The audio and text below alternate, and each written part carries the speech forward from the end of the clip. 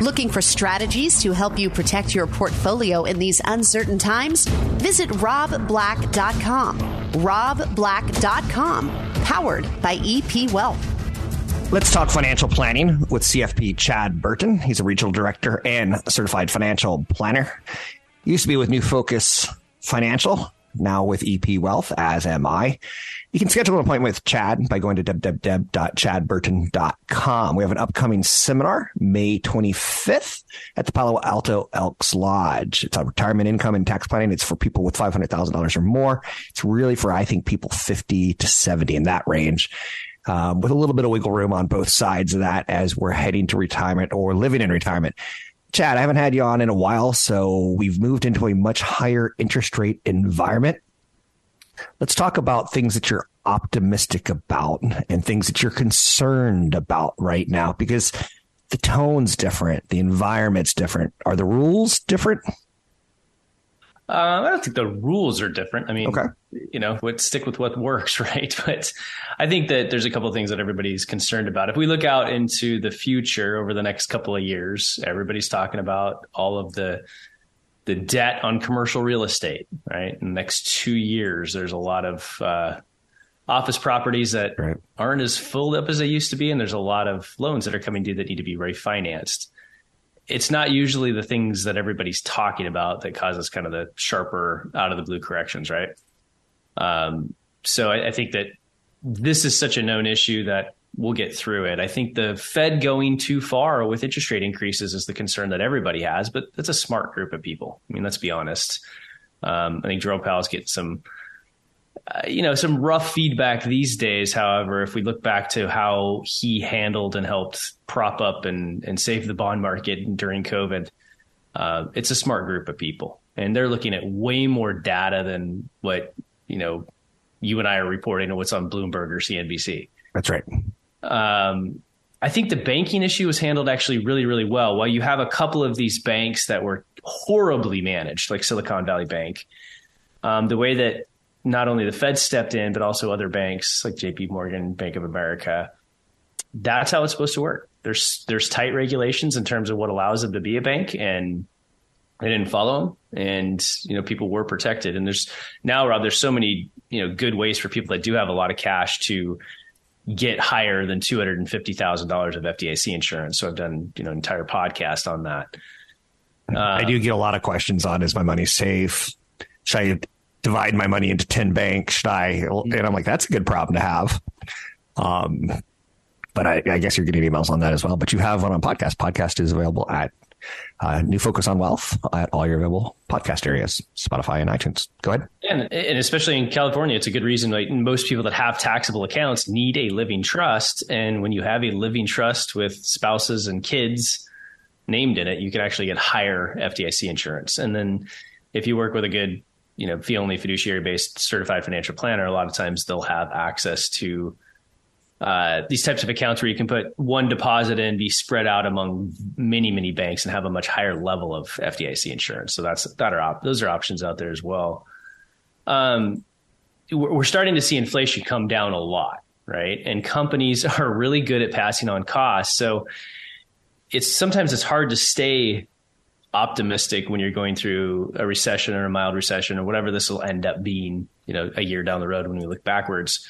And so while times can get somewhat hard for a family of four, or when you're seeing your friends get laid off, you got to remember that investments can still grow, because you have to kind of separate what's going on there versus what are companies doing for passing on costs, keeping their margins, at a certain level, and maintaining earnings per share in the long run.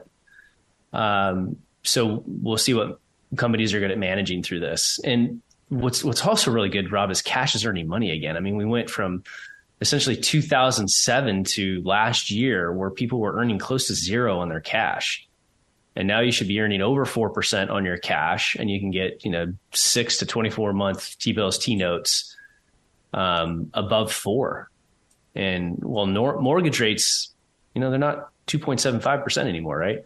That's right. But they're still under 7. And I remember being excited about my first mortgage that was close to 8% because rates had just come back down after the early 90s.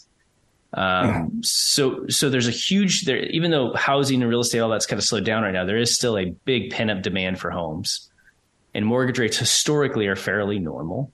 And I think the other thing that's pretty attractive, Rob, is that dollars come back down. At the same time, overseas investments are still very fundamentally attractive in terms of price earnings ratio, price to book, things like that. The only thing that's stopping us from moving a heck of a lot more overseas is obviously Russia and Ukraine. But there's still a lot of things to be very positive about. And we do go through peaks and valleys in the market. You look out 20, 30 years, S&P 500 tends to be positive 70 to 74% of the time with great returns. So, keep it's a good time to rebalance, but it's not a good time to put your head in the sand or anything like that. It's interesting to note that, like you said, 74% of the time the market does pretty well, or it might be well. And we're having a very good year this year. And yet we still are so close to last year that we have a little bit of gun shyness. You said something that was pretty interesting to me. You talked about mortgage rates are at 7%. You're happy with that. But what about Generation Z and the millennials who are the home buyers? Not necessarily you anymore, Chad, although you're still probably buying homes, but the average person 40 plus might be settled in. Do you think things are normalized to them? Because they're the future of our economy.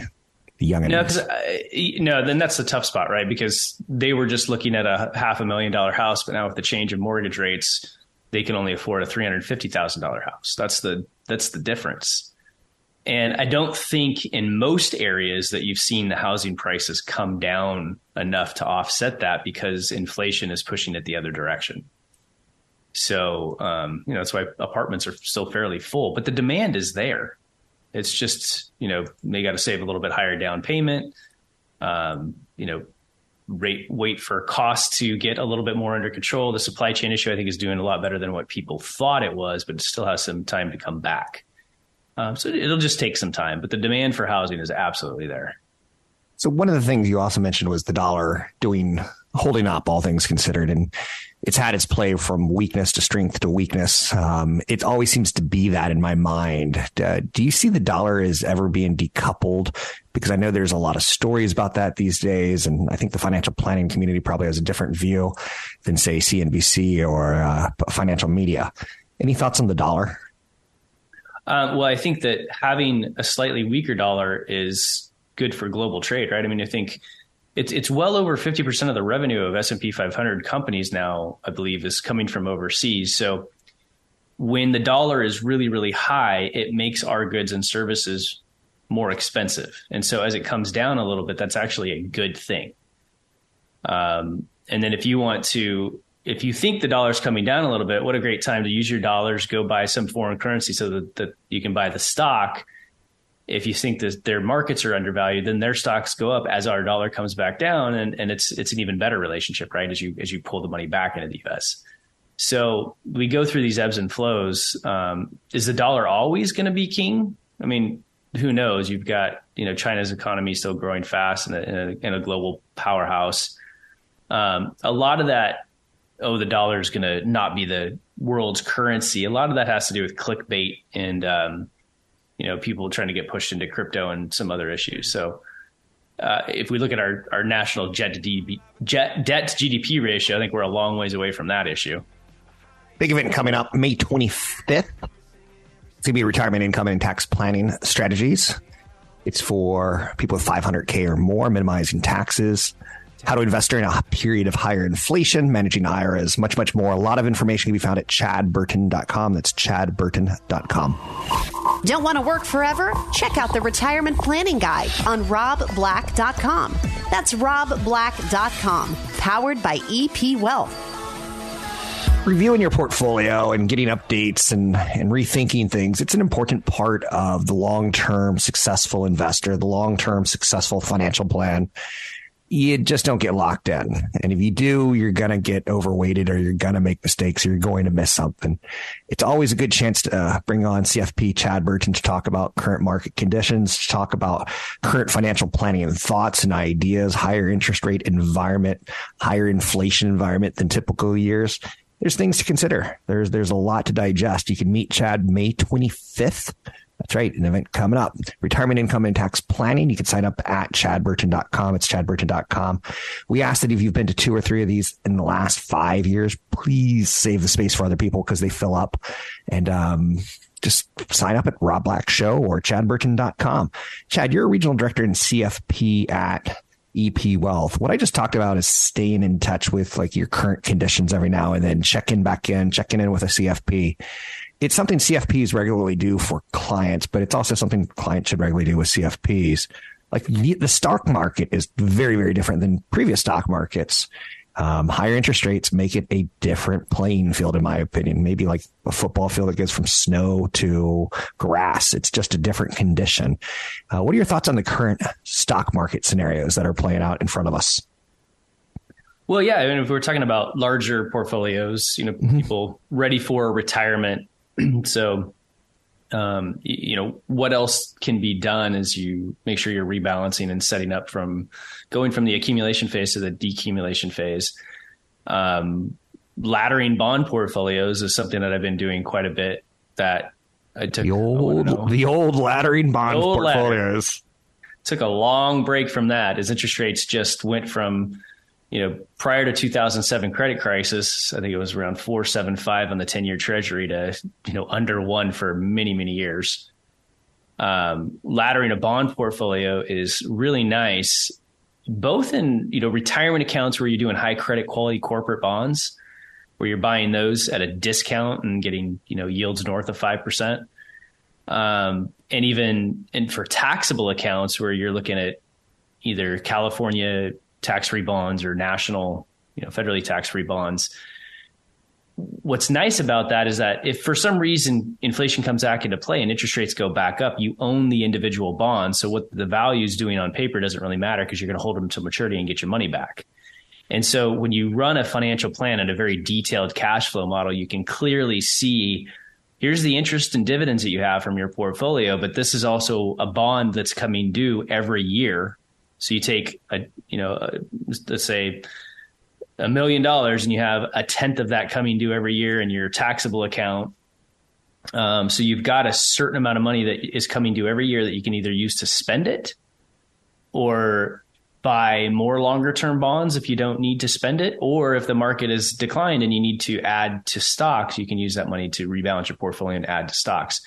So the ability to get some of these higher rates locked in, but also have very dependable cash flow is really, really nice when it comes to portfolios these days. It's interesting that I brought up do you remember the old bond ladders? Because 25 years ago, when you and I first started doing that, and it's again, that's why you continue to check back in. That was marketing for me, Chad. I can go on air and I could say, hey, have you done a bond ladder? That's really simply explained as you get 3 years of bonds, 1 year, 2 year, and 3 year. And then when your third year bond comes up, you buy another 1 year bond or through the years. And that was good. I just bring that up because I do at this for a long time. And some things, I guess history does repeat itself, does it not? It does. I mean, so the cash flow planning becomes so important in retirement because, when you're saving for retirement, yes, you're every 2 weeks, you're feeding your 401k, right? And you buy on the dips whenever you can. If you get a nice correction, you buy on the dips. When you're pulling money out of the portfolio, you have to protect yourself from having to sell on the dips, and you're going to be just fine. So by having the proper amount of cash on the sidelines, but also looking out several years, let's say you're 68 and that age 73, you're going to have to start taking money out of your IRAs, even if you don't want to. It's the required minimum distribution age is 73 now. And so if your cash flow model shows that you clearly will need to spend that money to live, then have a way that you can secure that income. And what a good way to, start laddering a bond portfolio so that, you've got a certain number of bonds coming due at 73, a certain number of bonds coming due at 74. Every time you need to withdraw that money, you have dependable source of income. It's really attractive. Now, the reason I'm bringing this up because I'm post 50 and in 25 years, the bond ladders finally come back in style. I don't really want to be doing this, Chad, when I'm 75. I don't want my spouse coming up to me and going, what do we do for income? And I give it the same exact voice. I don't know. It's the same as it was 25 years ago. Like, it's something you have to revisit. And longevity actually is something that I'm starting to fear, Chad, because I don't want to stay on top of this till I'm 80, 90 years old. At some point in time, I just want to be an old fart that sits on the couch. Well, and the funny thing is that if you do have a lot of money, you can continue to afford to eat healthier foods that aren't processed and, you know, all that kind of stuff. You'll probably live longer than the average person. So even though the average life expectancy has kind of come down, I think, for the first time in a while last year, if those that do have money do continue to eat healthy and concentrate on exercise and things like that, you tend to live longer. So making sure that if you're a married couple, having at least one of you live to age 100 in your cash flow projections, you've got to do that. Then you've also got to model in, you know, something like a nursing home stay. Somebody goes into a nursing home or memory care for 5 years at age 75. You know, how does the portfolio look for the other person? How would you cash flow that? My father didn't have the best financial plan. His financial plan was buy a lot of life insurance on my mom and die. He died first. She was the one that needed long-term care. He thought he was going to be the one that needed the long-term care. How often do you see that happen, Chad, where people have made just horribly wrong assumptions like my father? I mean, I guess probably less than average. Early in my career, I saw that a heck of a lot more, right? Because I started working with my grandfather at 19 years old, and he left, you know, what a bank that became Washington Mutual eventually because of the savings and loan crisis issues kind of coming to an end. And so those neighborhood banking clients, that's what I spent a whole lot of time in my early career dealing with. You know, he was 62, so all his clients were older, and it was a constant phone call of my husband or my wife went into a nursing home. How in the heck am I going to pay for this? I can't afford it. What do I do? And so dealing with that type of planning was a constant and early in my career. Got about 45 seconds. Anything you want to add to the segment or wrap up the segment with? No, I think that, you know, talking about the new age for required minimum distributions at age 73, is that a good thing or a bad thing? I mean, more flexibility is always a good thing, but it can create a tax trap that I think we should talk about. And it also could affect when some people might take their Social Security.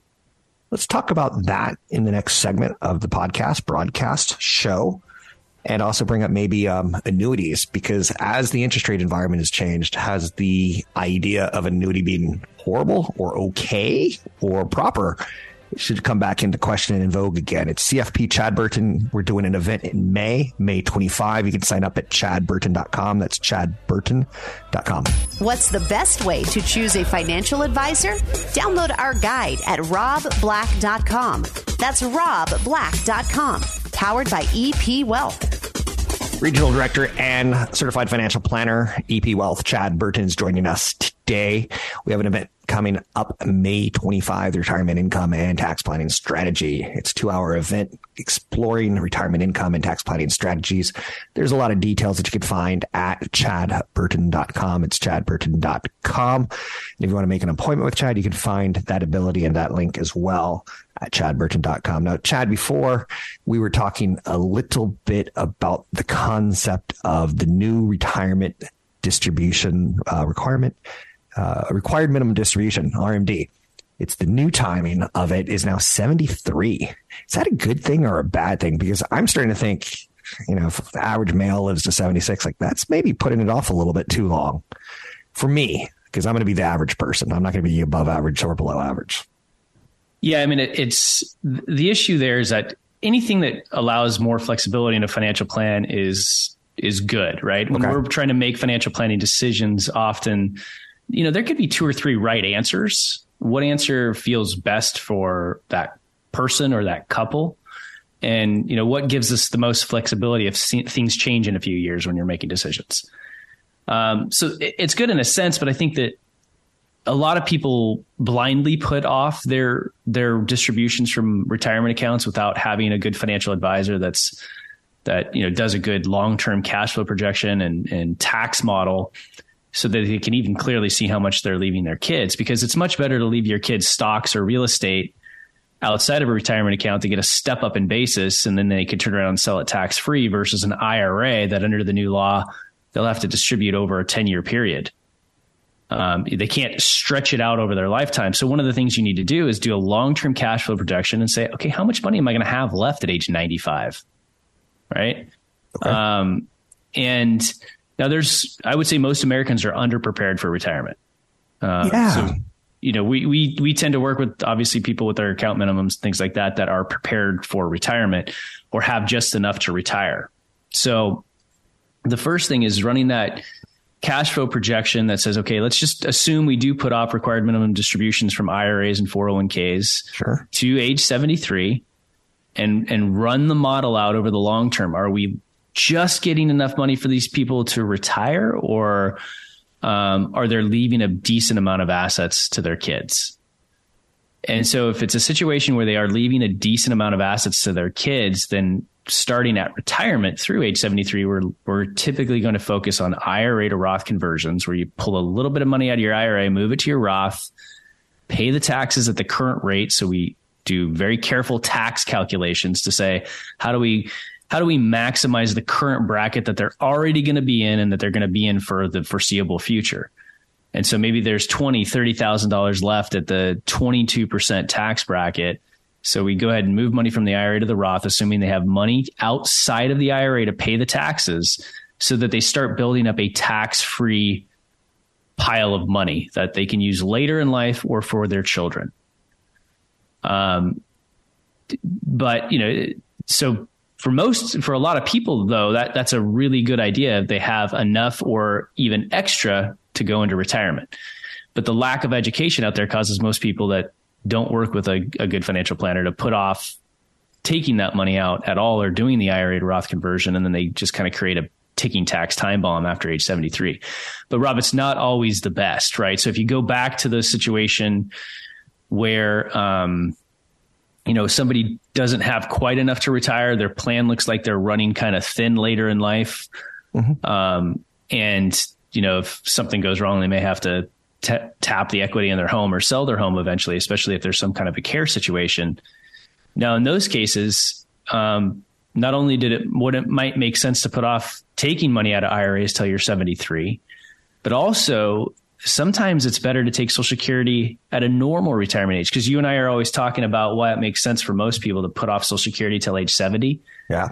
Because from your full retirement age, depending on your year of birth, is 65 to 67 years old.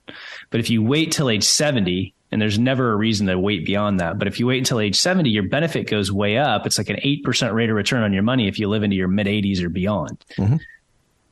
But in some cases, if people don't have that much money, they have just barely enough to retire, or they're running thin later in life, sometimes it even makes sense to take Social Security early, because if they're not taking money out of their IRAs now until age 73, they're getting tax-free income from their full retirement age all the way to age 73 now, right? Whereas before, they used to have to take money out of their IRAs at 70 and a half.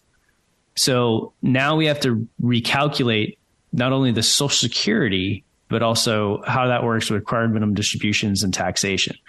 Social Security is kind of crazy, Rob, because it's tax-free unless your provisional income, which is half your Social Security plus all of your other income, is over, for a married couple, let's say $42,000, I believe it is. And then it becomes 85% taxable. So retirement can be very confusing. There's so many crazy tax laws and brackets, how it works with Medicare Part B and everything else. And that's why I love it, because everybody is slightly different.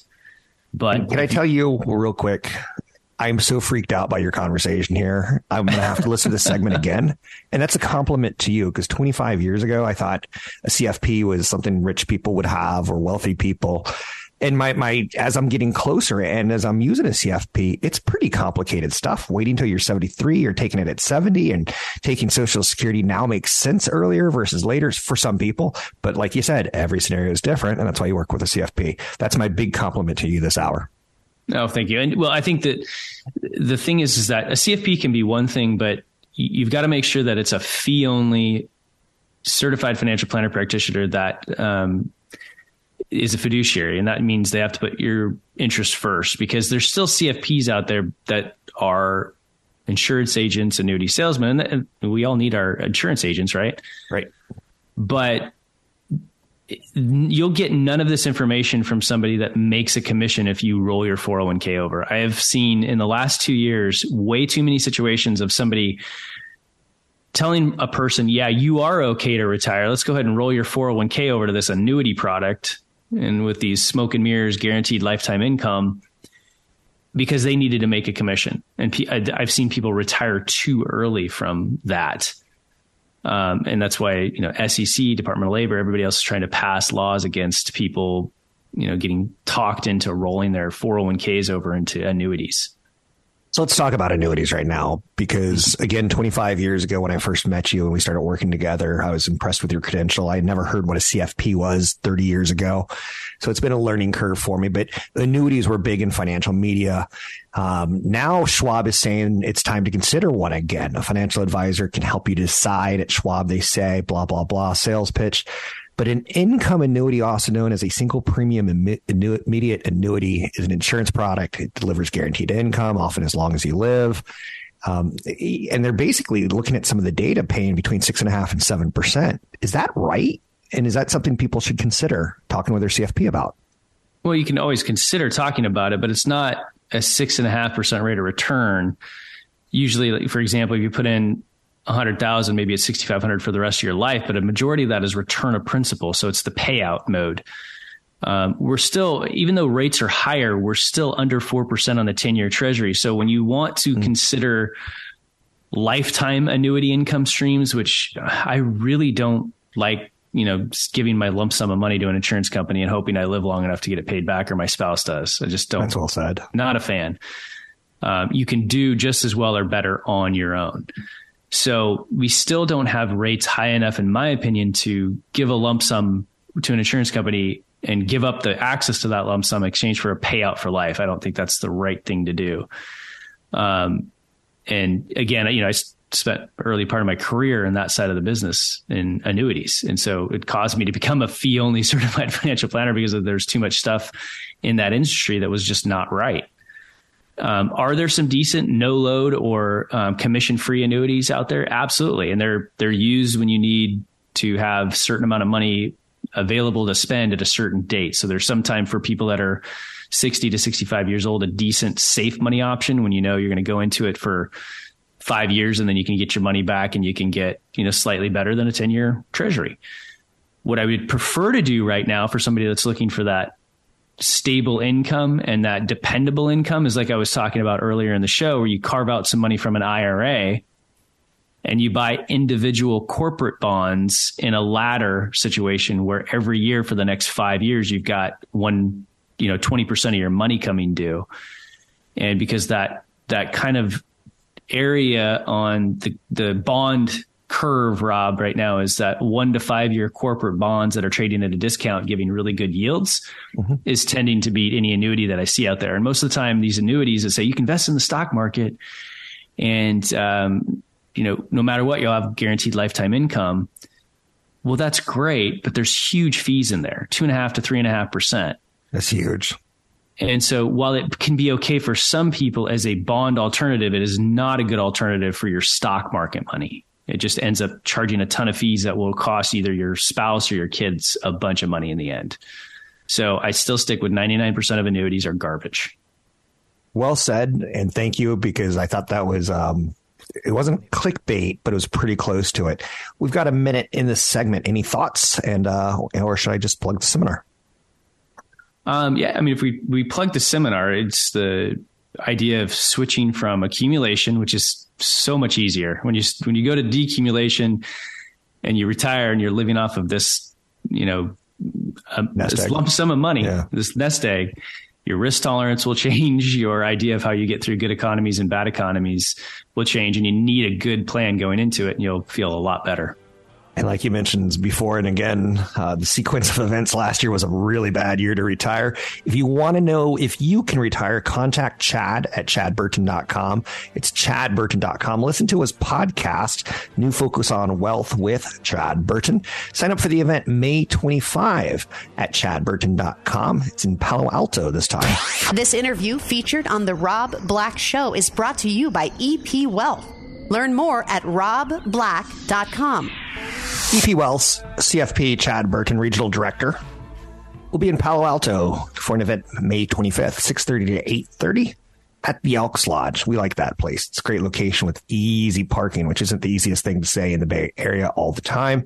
It's going to be an event about minimizing taxes in retirement, managing IRAs and 401ks, rollovers, Social Security strategies, inflation being higher than inflation being higher than recent normals, and lower rates becoming higher rates. A lot going on, a lot with your retirement. 2022, at one of the recent events, Chad said, wasn't the best year to retire. Is 2023 in retirement better, Chad, versus 2022? Well, it depends on how much you have to transition your portfolio. So if you're, going from... Boy, what does transition your portfolio mean? So you transition your portfolio really should start with an eye for 10 years away from your retirement. Okay. You go from, honestly, I think that having, even when you're younger, 5 or 10% exposure to some bonds is okay. Cause that way, if the market drops, you have something that you could sell to buy more stocks at a bargain discount. But I don't care how somebody, if they're fairly aggressive throughout their retirement until they hit 10 years from retirement, then they have to have this thing in their head that they says, okay, by the time I retire in 10 years, how am I going to get to a portfolio where I have not expenses, but 2 to 3 years worth of portfolio draws in safe money. And then the rest of my portfolio is fairly balanced, whether it's like, something like 50% growth, 40% bond, 10% alternatives kind of a scenario. And that takes a transition. It's a much easier way to transition to that portfolio over time and start adding to the asset classes that you're missing versus, hey, I'm 64 years old. I better sell a bunch of stocks, buy a bunch of bonds and create some cash. Well, what if when you're 64 years old and you're getting ready to retire to do that, both the stock and bond market is down and you're selling to do all this stuff? So it's all about the sequence of returns and the order of stock market returns and how that affects your results. So the order of stock market returns, and we say the markets are up 7 out of 10 years. Is that part of what we need to get right when we do our jump into retirement, or should it be more of a walk into retirement versus a jump? It should be a walk into retirement, especially over, maybe a speed walking race between 5 years to retirement. I'm with you. Moving your hips really funny, but you're getting to that point where you're getting there. Is that still an Olympic sport? I don't know, but it just kind of the old visuals just popped into my mind as I said that. Those are always really funny to watch. Entertaining for sure. What else do we need to know? Like bonds are doing well this year. Is now the year to lock in everything that we can lock in? Because I am hearing some chatter about people trying to say, this is it. This is my time to be safe for a long period of time. Well, I mean, right now we've got bonds that have maturities of 2 years or less, 4 to 4.8%. And the reason why you don't want to lock all of your money there is because in 2 years, if interest rates are a lot lower because the Fed's had to turn around and fight a recession, you have a huge amount of reinvestment risk, right? If you would have locked in some of your money at the longer end of the curve, and when I say that, instead of just 1 to 2 year bonds, you bought some, 10-year bonds, and maybe the rate's a little lower. But when the Fed reduces rates to fight an inflation, the face value of those bonds go up and you can have a larger total return. So you still need to go for that total return play. It's not all of your money in short-term bonds right now. I think that would be a mistake. It's a very diversified bond portfolio. And for those people that have over $1 million invested, carving some of that out to buy individual bonds is key. Just like I think for larger portfolios above 2 million, having alternative investments, whether it's direct lending, real estate, private equity and those things is also important. The idea of sequence of returns, Rob, is 2022 is a perfect example where stocks and bonds can go down together. So the first step in fighting sequence of returns is a very detailed cash flow model that says, these are all my expenses. This is my income from Social Security and pensions, my income from dividends and interest. How much principal do I need to draw every year out of my portfolio to survive? And I want 2 to 3 years worth of that in safe money so that I can fight a year like 2022 when stocks and bonds are down at the same time. It doesn't happen often, but when it does, if you draw when they're both down, the math can really work against you for the next couple of decades. You've got some nice downloadables at chadburton.com, and people can go to chadburton.com and find your podcast as well as sign up for the event on May 25th. One of the events that you have on there, and I'm interested to see how this is aging, preparing for the Biden administration market outlook webinar. You ever think about going back and re-listening to that to see how it's good? In some ways, it is, clairvoyancy. It is, using your ESPN to figure out the future. And I know it's not ESPN, it's ESP. I don't know if I did that one. It might be a link to something that Adam Phillips, our portfolio strategist, did back then. That's funny that that's still up. Yeah, that would be kind of interesting. It was Adam Phillips. You're right. So he's someone I talked to, and you can find me and him talking to each other on YouTube channel, Rob Black Show. But there's also an article on investing in women, thriving in times of change. And we just went through Women's Month, and now we're in Financial Literacy Month. And the different months continue to roll on in our lives. But we all retire and we all die. So any final thoughts in this segment? If you have especially a daughter that's going to college, have them look at personal financial planning degree programs. Not a ton have them, but when they do, the hire rate is very high. The opportunities are extremely high. And there's a big push, especially at EP Wealth, for advocacy and getting women into our business. So huge opportunities there. Something I've always wanted. And we are seeing a lot more of it. And EP has a huge bench of talent. And more often than not, I get women CFPs on the show, and I dig it because it's a different resource. Well, thanks very much, Chad. People can find you on your podcast and as well as on air. It's easier to find the podcast, I would imagine. It's New Focus on Wealth. You can find it at Spotify or Apple iTunes, or anywhere you get your podcasts consumed.